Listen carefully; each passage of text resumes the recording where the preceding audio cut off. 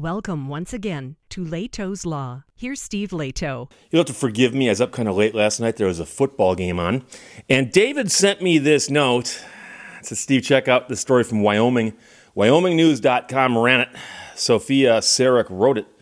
Wyoming Supreme Court rules that police can search based on nonverbal gestures and believed authority to consent.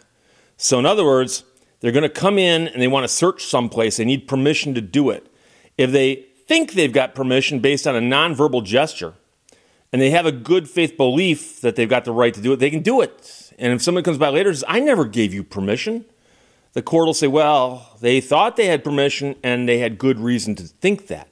So this, as you can imagine, could lead to trouble.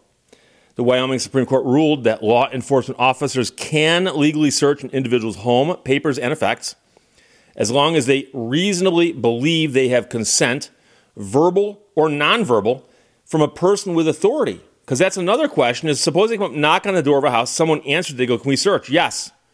What if that person is just a visitor? What if they're a trespasser? So a man entered a conditional guilty plea to possession of drugs. The no-contest plea reserved his right to appeal certain issues in the case.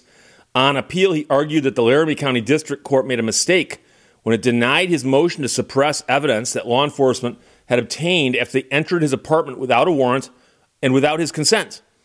Physical entry into a person's home is the chief evil against which the wording of the Fourth Amendment is directed, said the Supreme Court in its opinion. The Cheyenne Police Department officers were dispatched to the apartment of the man in March of 2022 for a report of domestic violence. When the officers got there, they found the alleged victim sitting on the stairs directly outside of the apartment. An officer asked her what happened, and she motioned to an injury on her face near her eye. So apparently she didn't answer. She just pointed. So the ruling states that the man, the defendant, was allegedly intoxicated and kept hitting her. The woman opened up the apartment door and called to him. She stepped inside and while holding the door open said, "Here you go, the police are here for you." Now, the man denied any wrongdoing, but later admitted they had had an argument. He had blood on his nose, but declined to tell officers his side of what happened. He was ultimately arrested and transported to Laramie County Detention Center, where officers found approximately 39 grams of suspected drugs and approximately 26 grams of another suspected drug, and that would be on his person. The man was charged with domestic battery, strangulation of a household member, and 2 counts of possession of a controlled substance. He filed a motion to suppress any evidence that flowed from the search and seizure, arguing the officers violated the Fourth Amendment by entering his apartment without his consent, without a warrant, and without exigent circumstances. Exigent circumstances is a reference to the fact that sometimes the police have got to do something in the case of an emergency. And if they do it in the case of an emergency or these certain exigent circumstances, they might be able to say, we didn't get a warrant because of these. Very unusual. But the Laramie County District Court denied his motion. In the end, he pleaded guilty to 1 count of possession in exchange for a reduced sentence, dismissal of the other charges, but he retained the right to appeal this one issue. So he appealed that to Wyoming Supreme Court. He argued that the district court made an error when it found that officers had a reasonable belief that the woman had the authority to consent to a warrantless entry. So they're saying when she opened the door and said, hey, these guys, cops are here for you, that was them being told, yeah, come on in, search the place. The state's highest court concluded the woman had the believed authority to consent to the officer's entry, and she implied consent to the entry based on her nonverbal gestures. According to the Supreme Court, no Fourth Amendment violation occurs when law enforcement reasonably believes that a person who consents to a warrantless search has authority over the place or thing being searched. The question is whether the facts available to the officers at the time they entered the apartment would warrant a man of reasonable caution to believe that woman had apparent authority over the apartment and consented to that entry. A warrantless search is legal if the answer to that is yes. In this case, the woman called from that location, was at the residence, had come from inside and freely re-entered the apartment. It was reasonable to believe that she had authority over the home, according to the court. The man also argued the woman never consented to the officer's entry into the apartment. But the Wyoming Supreme Court ruled that although consent must be clear, it does not need to be verbal. And her actions would lead a reasonable officer to believe that she consented to entry of Alexander's apartment. The woman, instead of verbally responding, grabbed the apartment doorknob, opened the door, stepped in, and confronted the man. And while holding the door open, she said, "Police are here for you." And to me, that still doesn't sound like she's inviting them in. The police are here for you. But that's where we are. And so this is always a dangerous thing to do when they create new precedent like this and spell it out, because what happens now is, prior to this, it would have been a big gray area. And there's two things they're saying here are coming down from this case. One is that if they simply believe that you are in charge of the property, then you grant them permission and then go in. So what this does mean is a smart officer now won't ask, "Is this your place?" They'll just say, "Can I come in?" If you say yes, I'm assuming you said yes because you had the right to say no. But if it's not your place, see, and that's one of the problems. The other problem is that they say it can be search based on nonverbal gestures. Nonverbal gestures. Now, I got news for you. Some people are very, very expressive with nonverbal gestures. I also know other people who are very, very poker-faced, or they got a rich, the resting unsmiling face.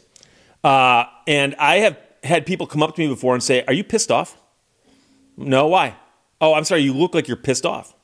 Sometimes my face relaxes into an expression that makes me look pissed off, apparently. I try not to do it on camera, okay?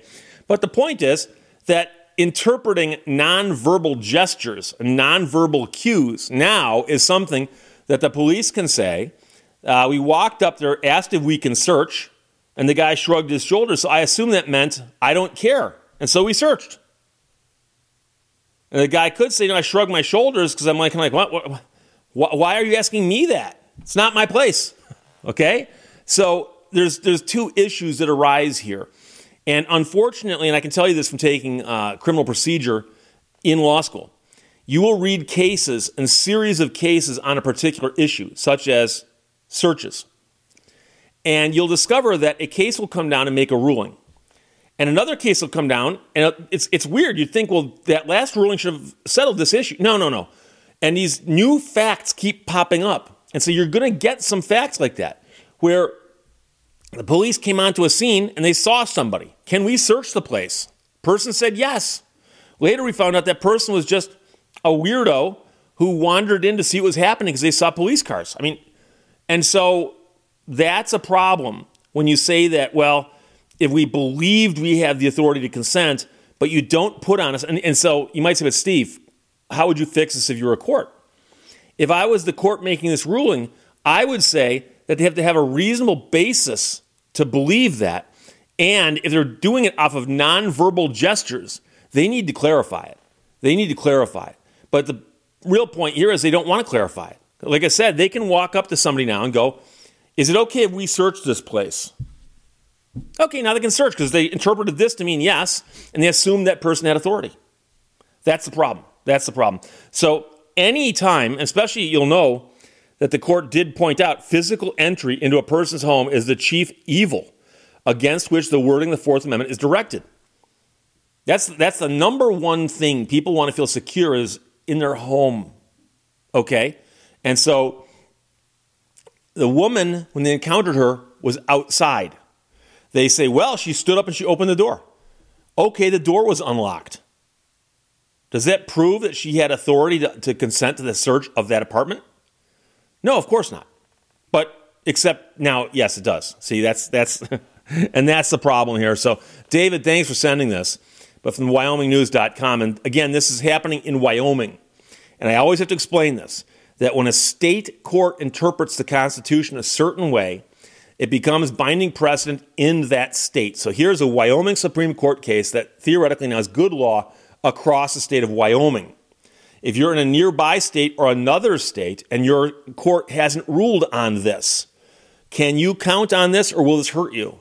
And the answer is it could kind of, Because when you're making an argument before a court on a novel concept that's never been before that court before, so let's suppose that you're in Ohio and you have this exact same set of facts, but your court's never ruled on it.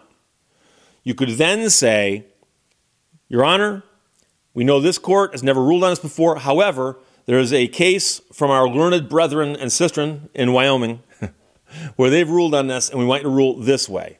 Or, if you're going the other direction, you'd say, case came down in Wyoming that is completely wrong. Let me explain to you why. You should not follow that or imitate that. And so it's not binding precedent, but it can be what they call persuasive. I can tell you that some fields of law, like the Uniform Commercial Code, it's not uncommon that if you have a section of the UCC, Section 2, regarding sales that's never been interpreted in your state, you find how it's been interpreted in other states near you. And if you find cases that go your way, you argue them all day long.